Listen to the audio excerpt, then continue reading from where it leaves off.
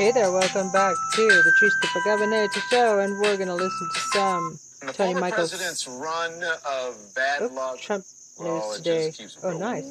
Rolling along. Remember, rolling. Special Master has just about had it with the legal team, and I remind you, this is their hand-picked Special Master. This is really a put-up or shut-up moment for Judge Raymond Dearie ordering the Trump team to back up his out-of-court claims that the FBI somehow planted evidence during their search of Mar-a-Lago. Back it up or put up or shut up, as they say. The search that turned up more than 100 classified documents.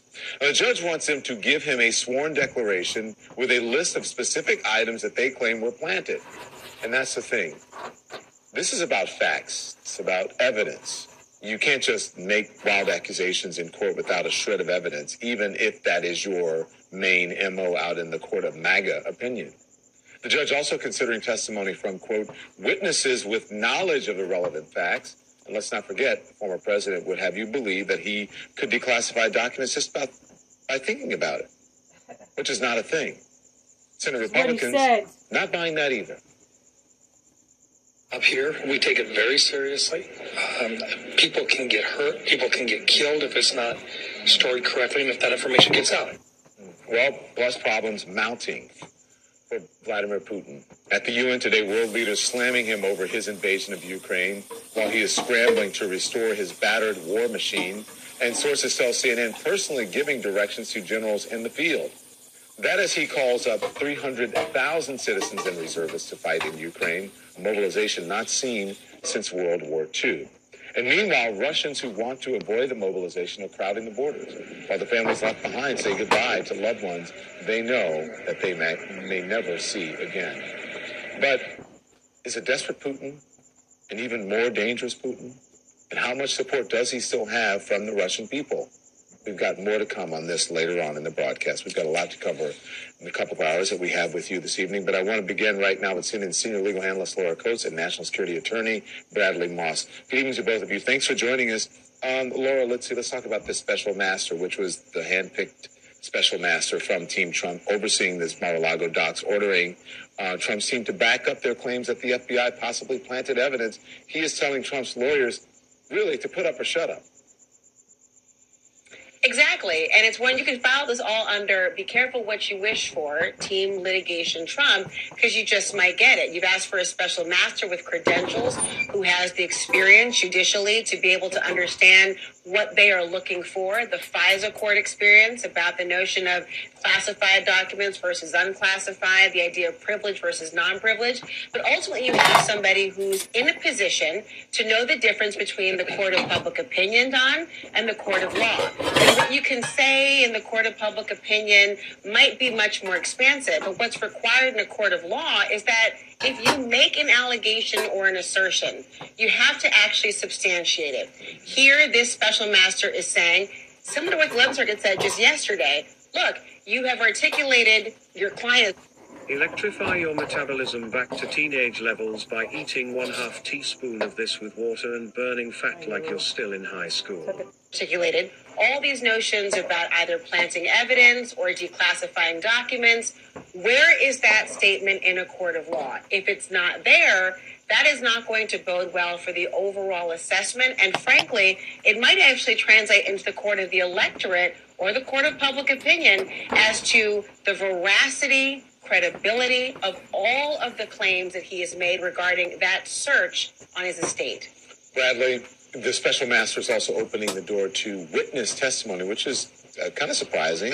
There have been a lot of questions about the chain of custody and also who may have moved the documents from the basement to Trump's office. Who do you think could be called as witnesses, a witness or witnesses? Yeah, so there's any number of people who work or worked at Mar-a-Lago who would potentially be relevant. There's obviously Donald Trump's, some of his personal attorneys who are not working on this current particular civil litigation. You think of Alina Habba, you think of Christina Bobb. Now, there's obvious issues there. There's privilege issues. There's what they could talk about and the extent to which this is within the special master's authority. But to, kind of supplement what Laura was saying, this is all a problem of Donald Trump's own making. He brought this civil litigation when he didn't need to. He refused He to gave give back DOJ the opening to documents. provide the public with more information about what was going And he on lied that he and didn't said need to let them he'd give do. them all And back. now he's got both the 11th Circuit and the special master breathing down his Starting neck, with telling fucking him, espionage. what are you doing here? You Call the can't just Department make of these Justice, wild accusations. TRQ You have to back it up with sworn 514-2000. affidavits. You have to back it up with exhibits. You've done none of that. We're not going to play games with this stuff. Either you provide the evidence or your case is done. Yeah. Well, listen, you know this. A lot of people will say, especially when it's a high-profile person, they want the court of public opinion. They think that they can sway people. They think that they can sort of push the legal system into what they're thinking. I mean, with this, I want to continue to talk about what you said and what Bradley just said. I mean, what does it say that both the special master and the 11th Circuit are taking on Trump's public claims that haven't been put forward in legal filings, declassifying the possibility of planted evidence and so on and so forth? You mean the idea of what his interview with, I think, Sean Hannity was, to suggest that you could declassify somehow through telepathy, Don? I mean, the idea that you could just think about something and all of a sudden it goes away. Oh, a nuclear secret. You know, when we think about it, I guess it goes away. Classified documents. When we think about it, no longer classified. I mean, the absurdity of these statements is very much that self-inflicted wound. And so the judges have the benefit of really two things. One, the facts before them, and the absence of evidence. And also, they're remembering back to a time not so long ago when there were similar statements made in the court of public opinion about evidence of voter-related fraud, about election-related lies. And then when asked in a court of law to support that, to substantiate it in some way, they did not. So in some respects, not only are we seeing the judges learning from what's happened in this particular exclusive matter, but they're learning from experience based on other instances where there has been a statement made by the former president in the court of public opinion trying to inject and infuse it with a particular narrative. And then when a court of law, their brethren and sisters of the court, there's crickets there. So unfortunately, he is, I think, now becoming the victim of his own making, in the sense of every web of statements that are unsubstantiated creates an opportunity for really him to undermine his own cases and matters even before there's a single criminal charge. Here's the interesting thing, Bradley. I think, Donald Trump has been very litigious. That is no secret, right? That's what the evidence shows. And he has been able to wait people out, right, financially, and have them spend a lot of money and then have things just go away because people don't want to be entangled with the legal system and they don't want the fees. So what do you expect? This instance is different, right? So what do you expect Trump's lawyers to do? I mean, they have a client that makes a lot of claims about the FBI, about seized documents, but so far Trump's attorneys have been more restrained. It would be a crime if they knowingly lied in court, correct? Correct. Absolutely. They don't want to commit perjury or suborn perjury. And the lawyers who've recently come on all know who Michael Cohen is. They all know who Rudy Giuliani is. They all know who Sidney Powell is. They don't want to go that way. They don't want to either go to prison or find their licenses at risk. So they're going to try to find this middle ground with this client who doesn't listen to them, who forgets that he has the right to remain silent, and if he doesn't, things can be held against him. They're going to try to thread this needle in what they actually put forward to the court and the arguments they use to just try to drag this out. They're not expecting to win anything with this civil litigation as far as I'm concerned. They know the law is not on their side. Their goal is one thing, to drag this out, to muck up the process, make it so that the government can't finally get to a decision on whether or not to bring an indictment or not in this case, and make it so that we get closer and closer to November 2024, at which point all this could get shut down if either Donald Trump or someone favorable to him were to win the presidency. Well, here's what I don't understand, Bradley. Why on earth? I mean, if it was your client, wouldn't you like handcuff him and lock him in a room so that he wouldn't go on television and do an interview and possibly make things worse for you? Why on earth are they allowing him to go on television and make claims and then have the special master say, oh, you're going to make those claims? Then show him. Prove it. Well, let's be really honest. It's all about the money.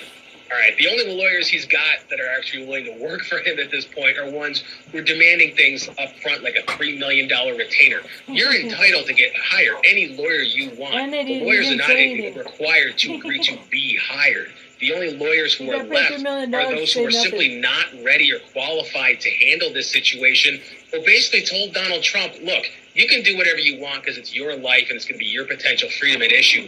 I will do what I can within the bounds of the ethics rules to defend you in court. I won't suborn perjury and I won't commit perjury myself. I won't do what apparently Christina Bobb may have done and potentially have committed perjury and lied to the feds. But you can go off and do that stuff and say whatever you want to say to Sean Hannity because it's your life. So long as my check clears, I got what I want. Laura, Judge Raymond Dearie is someone Trump's team put forward as a candidate for a special master.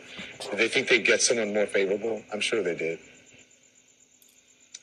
I think, Don, their hope was that he would be somebody who had an axe to grind against the FBI. Remember that Judge Dearie was on the... If you brush your teeth every day, but still have tooth and gum problems, then this video could save your life. Oh my God. FISA court, that's the court that oversees surveillance of individuals, and one of the people that the FBI had put forth before this judge as a part of the FISA court was Carter Page. And remember, Carter Page had this infamous 3-time renew warrant to surveil him, but then ultimately the Inspector General's office of the FBI found that it was problematic, to say the least. And so one of the times it was actually sworn to and allowed to go forward was under this very judge. So I suppose the Trump litigation team may have been hoping that they had planted enough of a seed of doubt in the mind of this judge to suggest that it was fair game to doubt the credibility of law enforcement, particularly the FBI. Of course, what these things have found is that this judge so far, and we don't know everything that's going to happen, but so far, this judge is adhering to what he is asked to look at.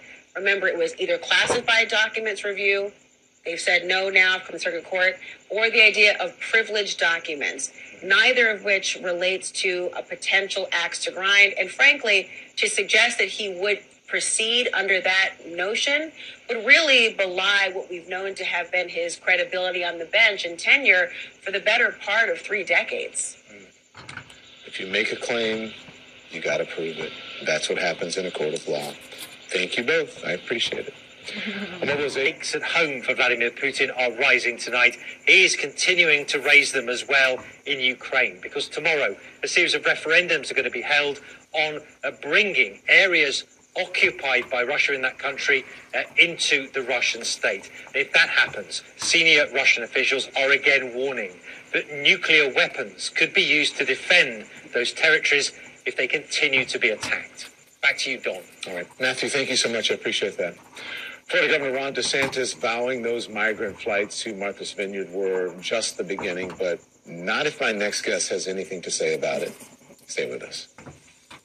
What is this going to be? Florida Governor Ron DeSantis vowing to transport more migrants from the border, but a Florida lawmaker is trying to stop it. Tonight, he's filed a lawsuit against DeSantis to block him from transporting any more migrants from the southern border to other states. Thank you. That lawmaker is Florida State Senator Jason Pizzo, and he joins me now. Senator, thank you for joining us. I appreciate it. And it's very, the timing couldn't be better that you're here, because you just filed this lawsuit about an hour ago, and you say that the governor and his administration broke the law when they paid for flights to move Venezuelan migrants from Texas to Massachusetts. Tell us about the case that you're making. It's thanks for having me on, Don, and for reporting on this very critical issue. In the state of Florida, this past legislative session, just a few months ago, 2 bills were passed and signed into law. One was the appropriations bill, where all of the state revenue and budget goes. And the other one was an immigration-related bill that prohibited certain activity for people to be transported. And both of those bills, which, again, the governor signed into law, very simply said that only money could be used for the transporting of unauthorized aliens from the state of Florida. And by all reports, all accounts, even his own braggadocio, repeatedly, operatives were sent in from the vendor into Texas to gather and corral up a group of people, take a pit stop on the tarmac in Florida, call that being from Florida, and then off to Martha's Vineyard. But this is a very narrowly tailored injunctive relief, prayer for relief, just to stop making these payments. Yeah. All right, well, let's talk about it, because this is a justification for the flights. He says he's pointing to a provision in the state budget that sets aside $12 million for a new program to transport migrants unlawfully in the United States. What's your response to that? I'm a bit of a textualist. So what it actually says is that the Florida Department of Transportation is required to implement a program. That program has to receive at least 2 bids. We have no indication that there were 2 bids. And the allocation and appropriation of $12 million to be spent, again, very important, on unauthorized aliens. And we can question the immigration status of the individuals that were brought here from Texas. Not all of them are unauthorized, if any, because they were processed and paroled into the system. And second, from this state. And Don, very clearly, by all indications, all reports, videos, testimony, other lawsuits filed, nobody originated here in Florida. No dollar can be spent outside of Florida. Okay, so the migrants on these flights were not from Florida, as you said. He's repeatedly suggested that the action was validated because Florida is in the final destination of many migrants. Is that a fair assessment? It's about as fair of an assessment as saying that instead of flying up here to Tallahassee, the state capital, and spending the night with my kids, in anticipation of where I might be next week, you have no idea. So to try to get into the head of 48 migrants of where they intend to go or may matriculate to is so anticipatory and so attenuated that it should find absolutely no place in the law, nor will it. Senator, DeSantis has vowed to transport more migrants from the border. He said that the flights to Martha's Vineyard were just the beginning, and he's not backing down at all. Watch this. Now everybody is talking about it, and look, they're busing to New York City, D.C., all this stuff, and that's not the solution, though. The solution is to recognize the policy has failed and to change the policy, and you could do that very easily in ways that have been proven to work. So hopefully we're going to be talking about this a lot more now. Nervous. This was not an issue of concern even 2 weeks ago. Now it seems to be on the front burner, so we're proud of that. Get fucking thrown in jail if he's not. Interesting. So, Senator, he gets a lot of applause for this at his rallies. So clearly, it is a hot-button political issue. It is to his base, and Don, for the past 4 years that I've been in the state Senate, it's been less about Democrats versus Republicans, the ideology or policy. It's more about Republicans sort of distinguishing and distancing themselves to their base and showing who could be more right of the other one. Here's the deal, and it really gets kind of sentimental and personal for me. Like Governor DeSantis, we both are the great-grandsons of women who came here from Italy who were illiterate and who stuck out a claim for themselves and their families and worked very hard and came up through the system and had the benefit of every opportunity available in the United States. I just seem to remember it and try to cherish that and work towards that, and he likes to forget it to play to his base and not to his ancestry. This is just cruel and inhumane, and that's the focus of our bill, is to stop the wasteful, unlawful spending outside of the state of Florida. Okay, so you did this tonight, so what comes next for you? Hey, you with the low main. Time to start selling homes. What? Let's make this real, Mr. Realtor. I'm hoping to get an emergency hearing tomorrow. I'll remain here in the state capitol until we hear from the circuit court here in Leon County, Florida, in Tallahassee. And if we don't get it tomorrow, then I'll remain until we do. All right. Thank you, Senator Pizzo. Appreciate it. And thank you, please come back and update us. Thank you so much. What's his name? Thank you, sir. A Republican congressional candidate coming out swinging against women's suffrage. What century is this? We'll talk about it next. Election deniers, conspiracy theorists, and now someone who is rallied against women's suffrage. When Senator Mitch McConnell warned his party about their, quote, candidate quality, is this what he was talking about? Joining me now, CNN political commentators Anna Navarro and Margaret Hoover. I mean, good evening. We could be here all night about this. I mean, don't you think, Margaret? There's enough material. Okay, so listen, I have to go over these names, so let me put on my glasses here. The GOP's got a lot of extreme candidates on the ballot. In Ohio's 9th congressional district, the Republican Congressional Committee seems to be losing faith in congressional candidate J.R. Majewski, pulling their ads. He is an election denier. He was also at the Capitol on January 6th. He has repeatedly shared QAnon material. He's running against Congresswoman Marcy Kaptur, who has been in office for nearly 40 years. How is this playing out, Margaret? It's playing out for a much smaller margin that Kevin McCarthy is likely to have in his majority. Let's not kid ourselves. It is still likely that Republicans hold the House of Representatives, but Kevin McCarthy was hoping for a 40-person majority in House Representatives, and that number just ticks down and down and down. They pulled $1 million of ads for somebody in a Trump +3 district in Ohio that should have been a walk-away race. And instead, they've got these crazies. By the way, your question was, is candidate quality what Mitch McConnell was talking about when he said this? You just talked about members of the House of people who are running for House. He was talking about the Senate. Right? I mean, But I thought he was talking about candidates in general. But he was saying, but to the point, they're still going to hold the House, maybe not the Senate. And that's a candidate quality. Now I'm picking up what you're putting down. So GOP congressional candidate John Gibbs, this is for you, Anna, once argued that America has suffered since women's suffrage. He ran a think tank in early 2000s, and this is what K-File dug up, okay? The K-File dug up that he said that we conclude that increasing the size and scope of government is unequivocally bad, and since women's suffrage has caused this to occur on a larger scale than any other cause in history, we conclude that the United States has suffered as a result of women's suffrage. What does this say about the candidate quality here? What does this say? I'll tell you what I just couldn't believe. He doesn't want women to vote. He just had his picture up. Did you notice something about him? That he's black? That he's black. In other words, he didn't have a right to vote for a very long time until the Constitution was changed. Well, okay. Yeah. Yes, his ancestors didn't have, and so for an African-American man to be against women's suffrage, to be praising an organization that wants to abolish the 19th Amendment is hypocritical. It's crazy. It's shameful. It's like 200-year-ago type policy.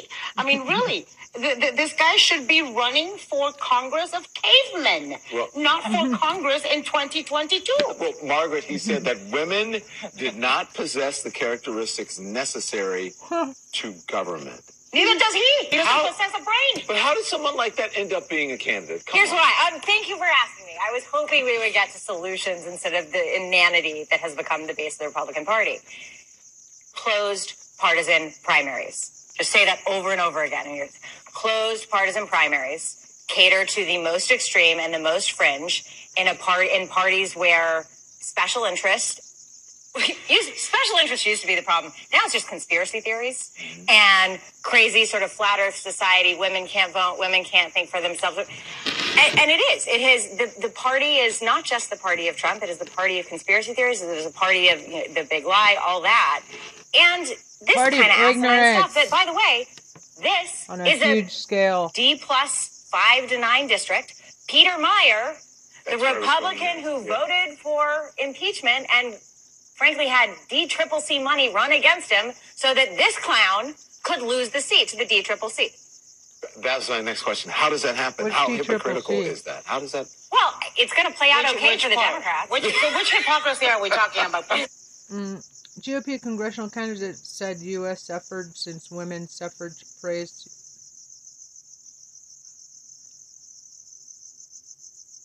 Organization working to repeal 19th Amendment. A little more specific. This particular one, you said is a plus what? It was a plus 9? I mean, look, it's somewhere between D+ 5 to D+ 9. Peter Meijer could have held it. This guy is not going to win. When we started this segment, you said we're going to talk about weak candidates and bad candidates. I said, which one? Because there's such a plethora to choose from, right? On the Senate side, it's going to be incredibly frustrating for Mitch McConnell, because not only does he have some very bad candidates in places that should be wins for the Republicans, Ohio, Pennsylvania, Georgia, Nevada. I mean, it's just go on and on. But he also has a very bad chair of the National Republican Senatorial Committee, where there's a bunch of money missing that nobody knows where it's gone. And there's a bunch of misspending that donors want clarified. So Mitch McConnell has had to come to the rescue. And all of this are the seeds planted by Donald Trump. Having the election deniers, having conspiracy theorists, having Herschel Walker, having all of these people, Mehmet Oz, that is a result of what Donald Trump has, the havoc he's wreaked on the Republican Party. And I'd also tell you, so you've got all these really bad candidates, you've got a really bad chair of the NRSC, and then you've got people who used to be good candidates, like Marco Rubio. Yeah, becoming back. Trying to figure out how to become more MAGA. Marco Rubio, who has spent all of his career talking about against communism and against socialism, railing for TPS for Venezuelans, is now railing against the Venezuelans who are suing Ron DeSantis for using them as a political prop. What happened, Marco? You used to be the Republican savior. Now you're the Republican vergüenza. Shame. Thanks for the translation. It's Hispanic Heritage Month. I could teach you a few words this month. This is my month. I'm taking it. I'm embracing it. Listen, to Anna's point, it has become tougher and tougher with every single day to say that the Republican Party is not the party of what you guys are saying. Because there are people who say, no, that's not the party, but... Today, I decided to forgive you. Not because you apologized or because you acknowledged the pain that you... and traitors. Well, there's a couple of us who are hanging our hats on Lisa Murkowski's reelection, on the Susan Collins and the Mitt Romneys and the senators who voted for impeachment and will live to tell about it. I mean, Lisa Murkowski, by the way, did I mention those 3 words? You know how I said closed partisan primary? Yeah, guess where they don't have closed partisan primaries? Guess where the moderate candidates who actually represent the majority of the Republican Party get reelected? Alaska. Okay, I want to say this. I was holding my hat on Liz Cheney, and I now got no hat. All right. So, Gibbs' campaign says that he believes that women should be allowed to vote and work. And he says that John made the site to provoke the left on campus to draw attention to the hypocrisy of some modern-day feminists. It was nothing more than a college kid being over the top. So, there you go. What do you think? I already told you what I think of him.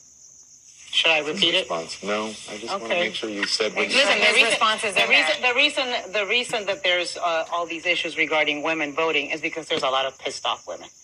Because you don't take a right that had become an accepted national right for women and take it all of us away. All of a sudden, we as women are reading daily about the 10-year-old girl that gets raped that can't get an abortion, about the woman who's got to carry a child without a skull and give birth to it, about the consequences on IVF, about the consequences with birth control. And those things have got women in hell knows no fury like a woman's wrath. And there's a lot of us who are very angry, particularly because it seems that it's a bunch of old white men like Lindsey Graham, who I bet you would have a very difficult time being able to identify the different items in a woman's reproductive system if he saw a chart telling women what they're going to do with their bodies. That is why they have an issue with women's suffrage.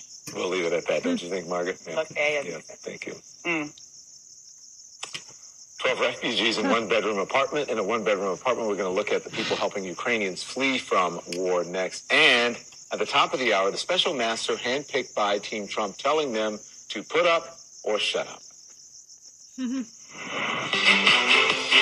All this week in a series we call Champions for Change, we are highlighting people who are rising to the occasion, tearing down barriers, and making the world a better place.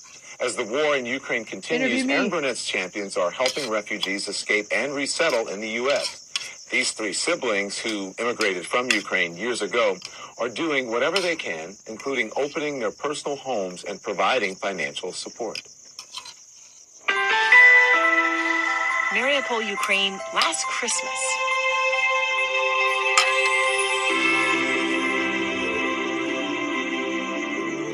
Mariupol, Ukraine. One of my pet conspiracy theories is that there's no fucking war in Ukraine. They're just making it up so they have something to send money to fund both sides, like they always do.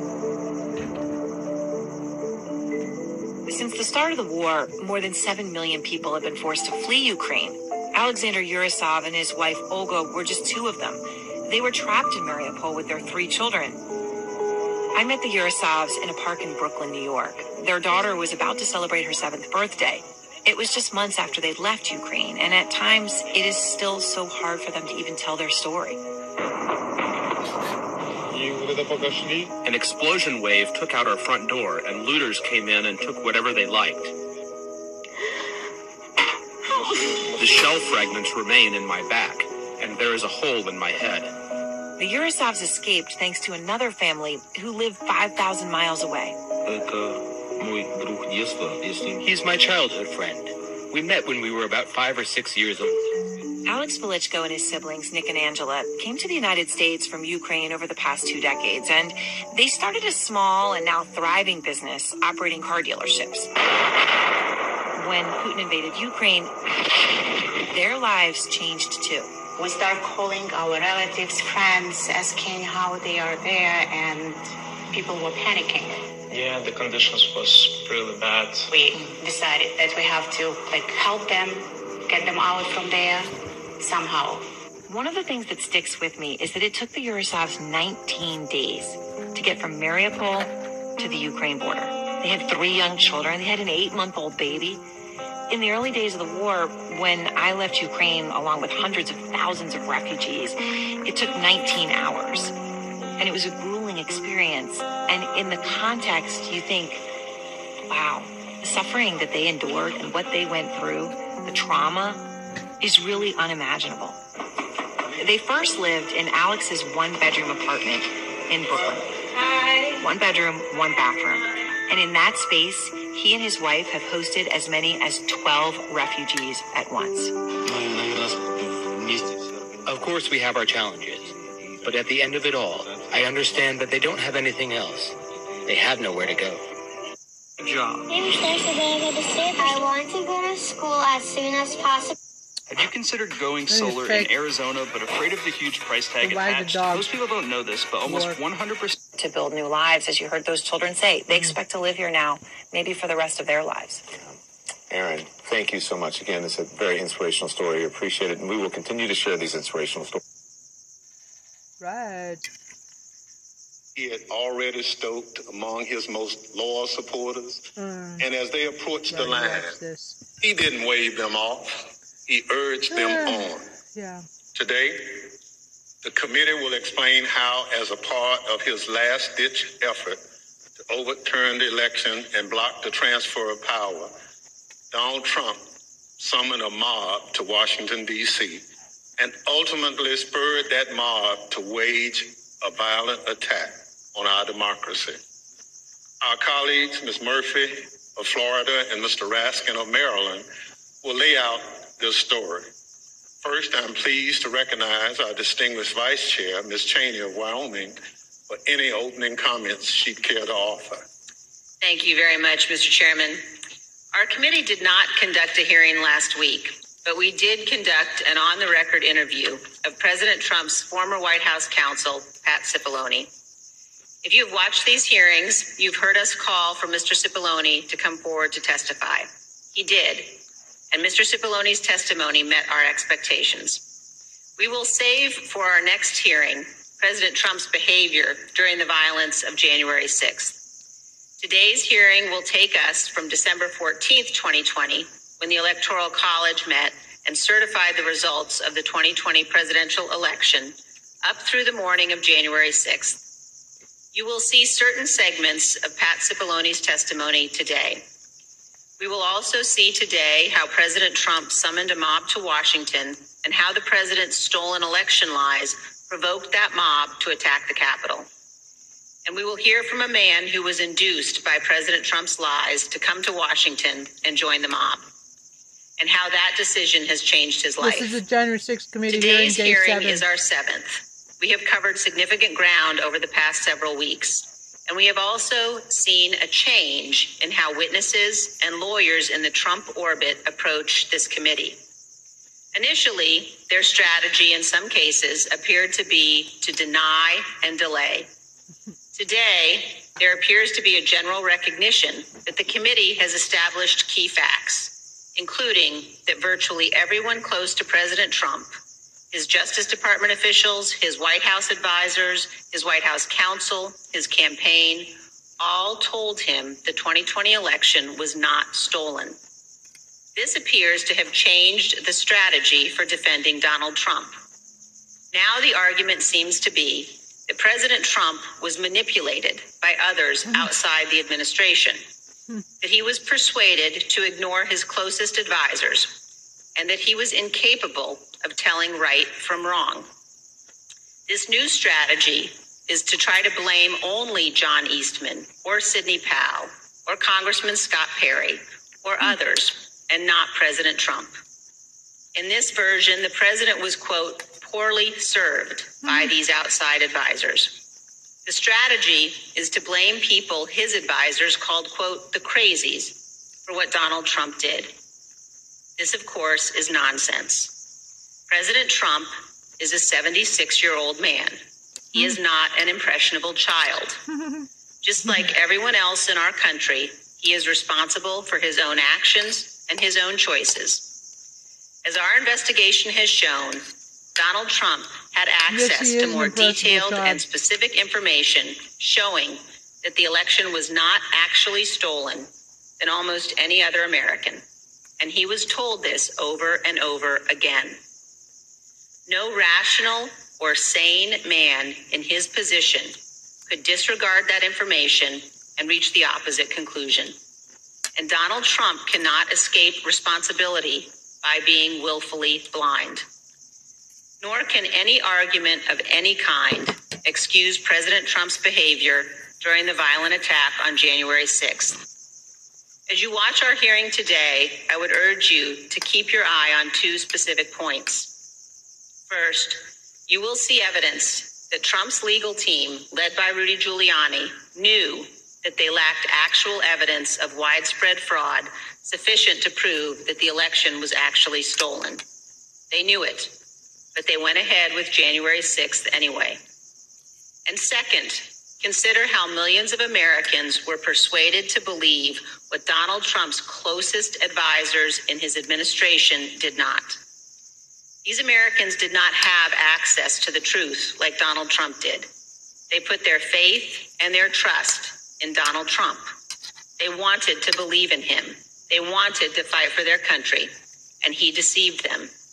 For millions of Americans, that may be painful to accept, but it is true. Thank you, Mr. Chairman. I yield back. It started when brain fog nearly got me killed up here at 9,000 feet. So if you're over 40, 50, or 60 years old. Without objection, the chair recognizes the gentlewoman from Florida, Ms. Murphy, and the gentleman from Maryland, Mr. Raskin, for opening statements. Thank you, Mr. Chairman. We know beyond a shadow of a doubt that then President Donald Trump lost in a free and fair election. And yet, President Trump insisted that his loss was due to fraud in the election process, rather than to the democratic will of the voters. The president continued to make this claim despite being told again and again by the courts, by the Justice Department, by his campaign officials, and by some of his closest advisors that the evidence did not support this assertion. This was the big lie, and millions of Americans were deceived by it. Too many of our fellow citizens still believe it to this day. It's corrosive to our country and damaging to our democracy. As our committee has shown in prior hearings, following the election, President Trump relentlessly pursued multiple interlocking lines of effort, all with a single goal: to remain in power. Everybody should ask Trump on social media and on film if they can get it. Exclamation point. Ask him, have you conceded yet? Question mark, question mark. Despite having lost. The lines of effort were aimed at his loyal vice president. Ask Trump this question on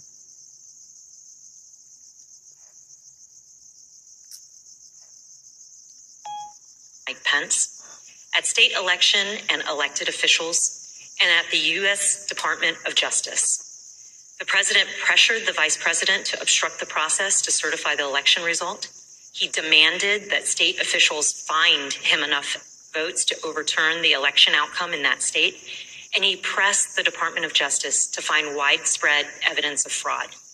When justice officials told the president that such evidence did not exist, the president urged them to simply declare that the election was corrupt. On December 14th, the Electoral College met to officially confirm that Joe Biden would be the next president. The evidence shows that once this occurred, President Trump and those who were willing to aid and abet him turned their attention to the joint session of Congress scheduled for January 6th, at which the vice president would preside. In their warped view, this ceremonial event was the next, and perhaps the last, inflection point that could be used to reverse the outcome of the election before Mr. Biden's inauguration. As President Trump put it, the vice president and enough members of Congress simply needed to summon the courage to act. To help them find that courage, the president called for backup. Early in the morning of December 19th, the president sent out a tweet urging his followers to travel to Washington, D.C. for January 6th. Be there, we'll be wild, the president wrote. As my colleague, Mr. Raskin, will describe in detail, this tweet served as a call to action and in some cases as a call to arms for many of President Trump's most loyal supporters. Hi, January 6th, CMTE, exclamation point. Why haven't you even mentioned expelling the almost 150 traitors in your midst? Question mark, question mark. They organized it with Trump. So charge them. Exclamation point. Question mark. Hurry up and charge them with insurrection, comma, and do your job in the Congress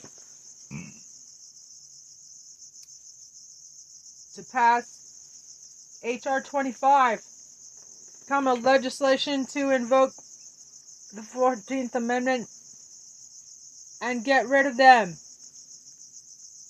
all, comma, and bar them all from office.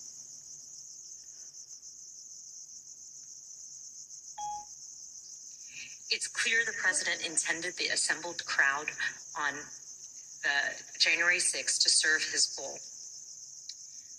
And as you've already seen, and as you will see again today, some of those who were coming had specific plans. The president's goal was to stay in power for a second term despite losing the election. The assembled crowd was one of the tools to achieve that goal. And in today's hearing, we will focus on events that took place in the final weeks leading up to January 6th, starting in mid-December. And we'll add color and context to evidence you've already heard about, and we'll also provide additional new evidence.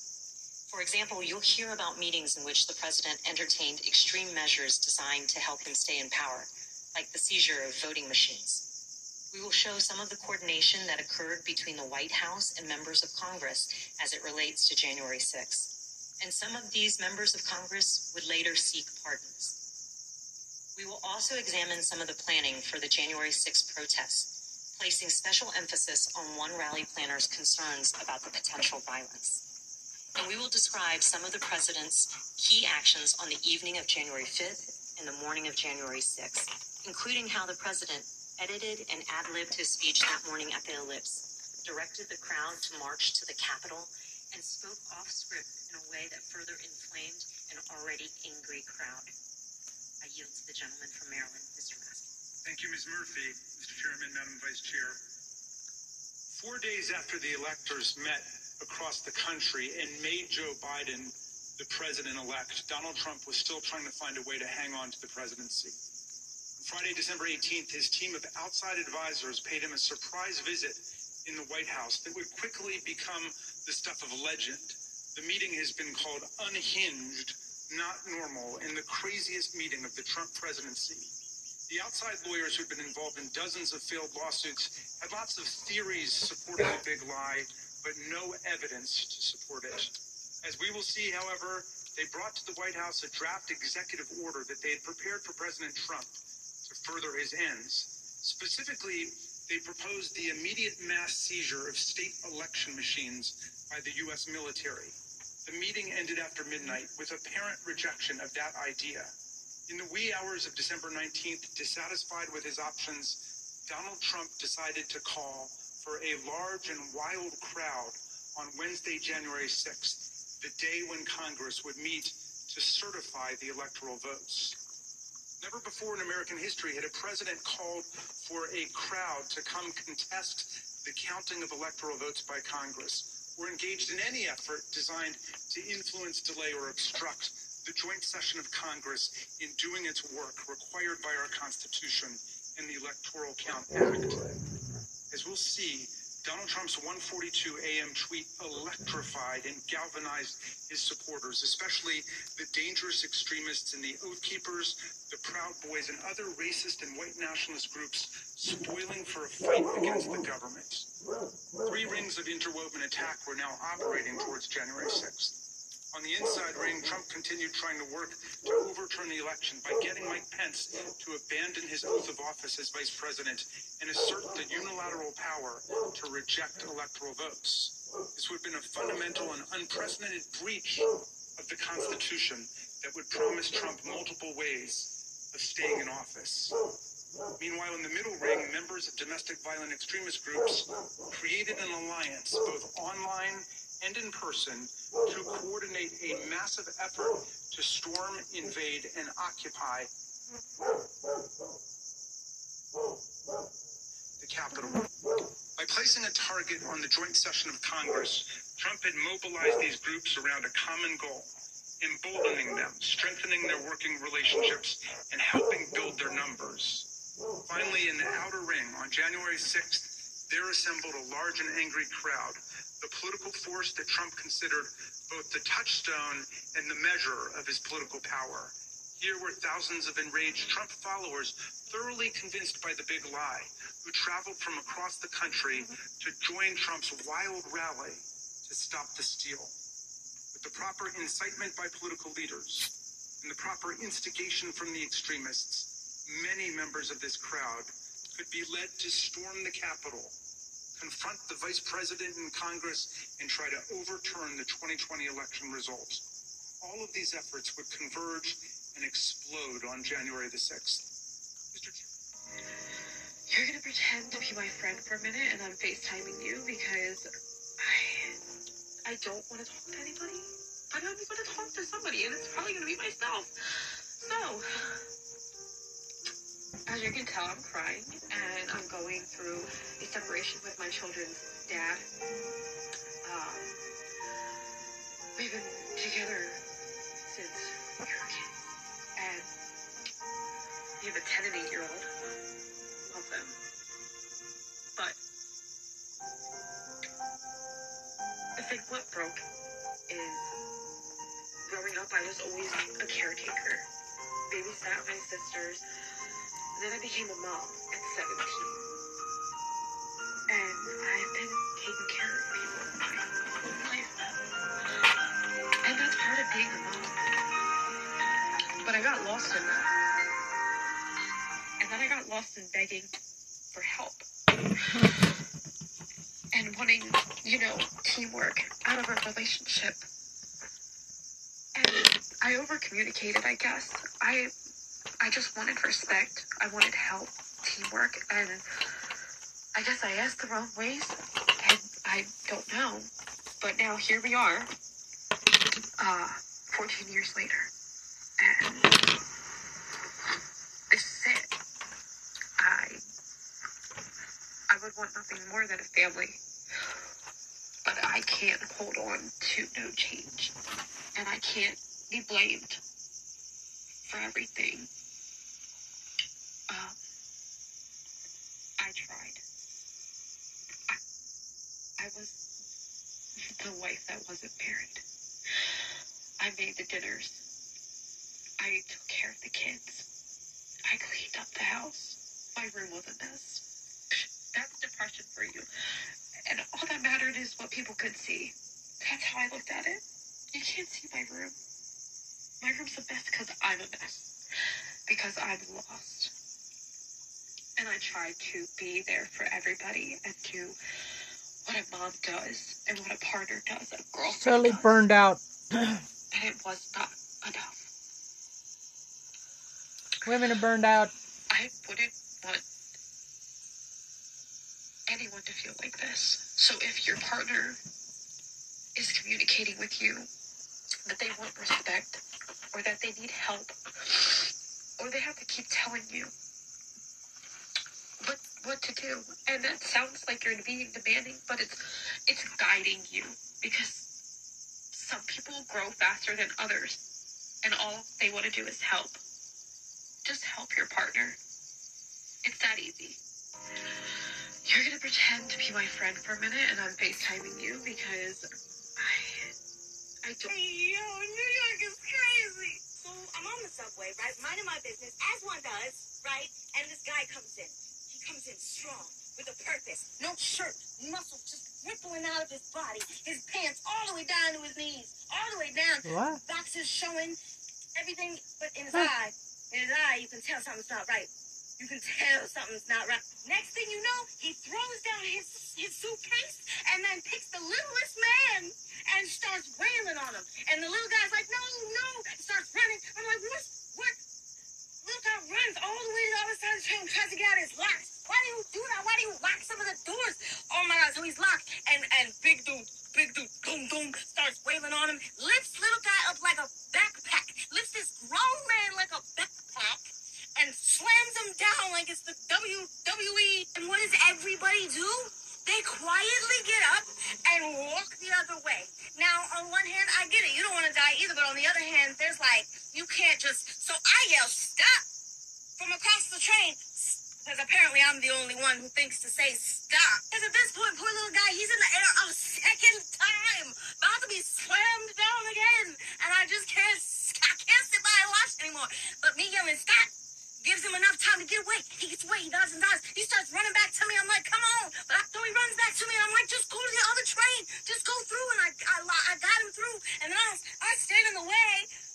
I'm like, am I going to die on this hill? Is this the hill I'm going to die on? But that door is locked too. Why do you lock the doors? It doesn't make any sense. So now we're all trapped in the corner. And this drunk white girl's like, no, stop. She must have had so much to drink because she had no care in the world for her life. She's like, babe, stop. He's fragile. Don't fight him.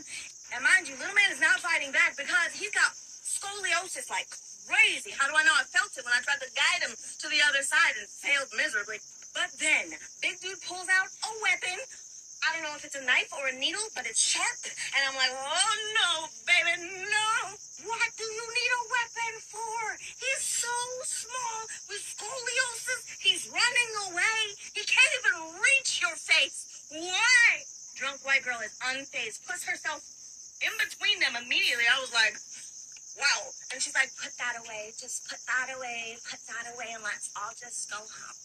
Little man, dodges again, runs to the other side.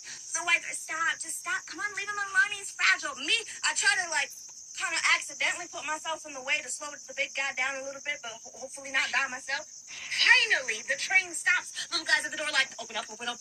He gets out. He runs to the other side. I'm like, go, baby, go. He runs to the next train. He's safe. He's home free. The big guy with no shirt sits down. Like nothing happened. The white girl looks at herself in the reflection and says, oh my God, people say I look like Paris Hilton. I do not look like Paris Hilton. I don't know who she's talking to. And I'm shaking. I thought it was heaven. I'm never riding the train again.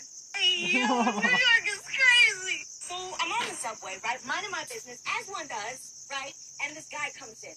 He comes in strong, with a purpose. No shirt, muscles just rippling out of his body. His pants all the way down to his knees. All the way down.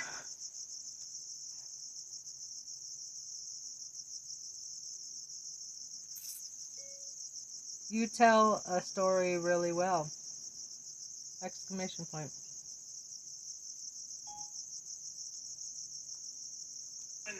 As you know better than any other member of this committee, from the wrenching struggle for voting rights in your beloved Mississippi, the problem of politicians whipping up mob violence to destroy fair elections is the oldest domestic enemy of constitutional democracy in America.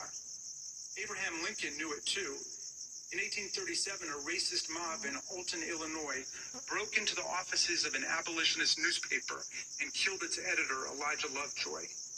Lincoln wrote a speech in which he said that no transatlantic military giant could ever crush us as a nation, even with all of the fortunes in the world. But if downfall ever comes to America, he said, we ourselves would be its author and finisher.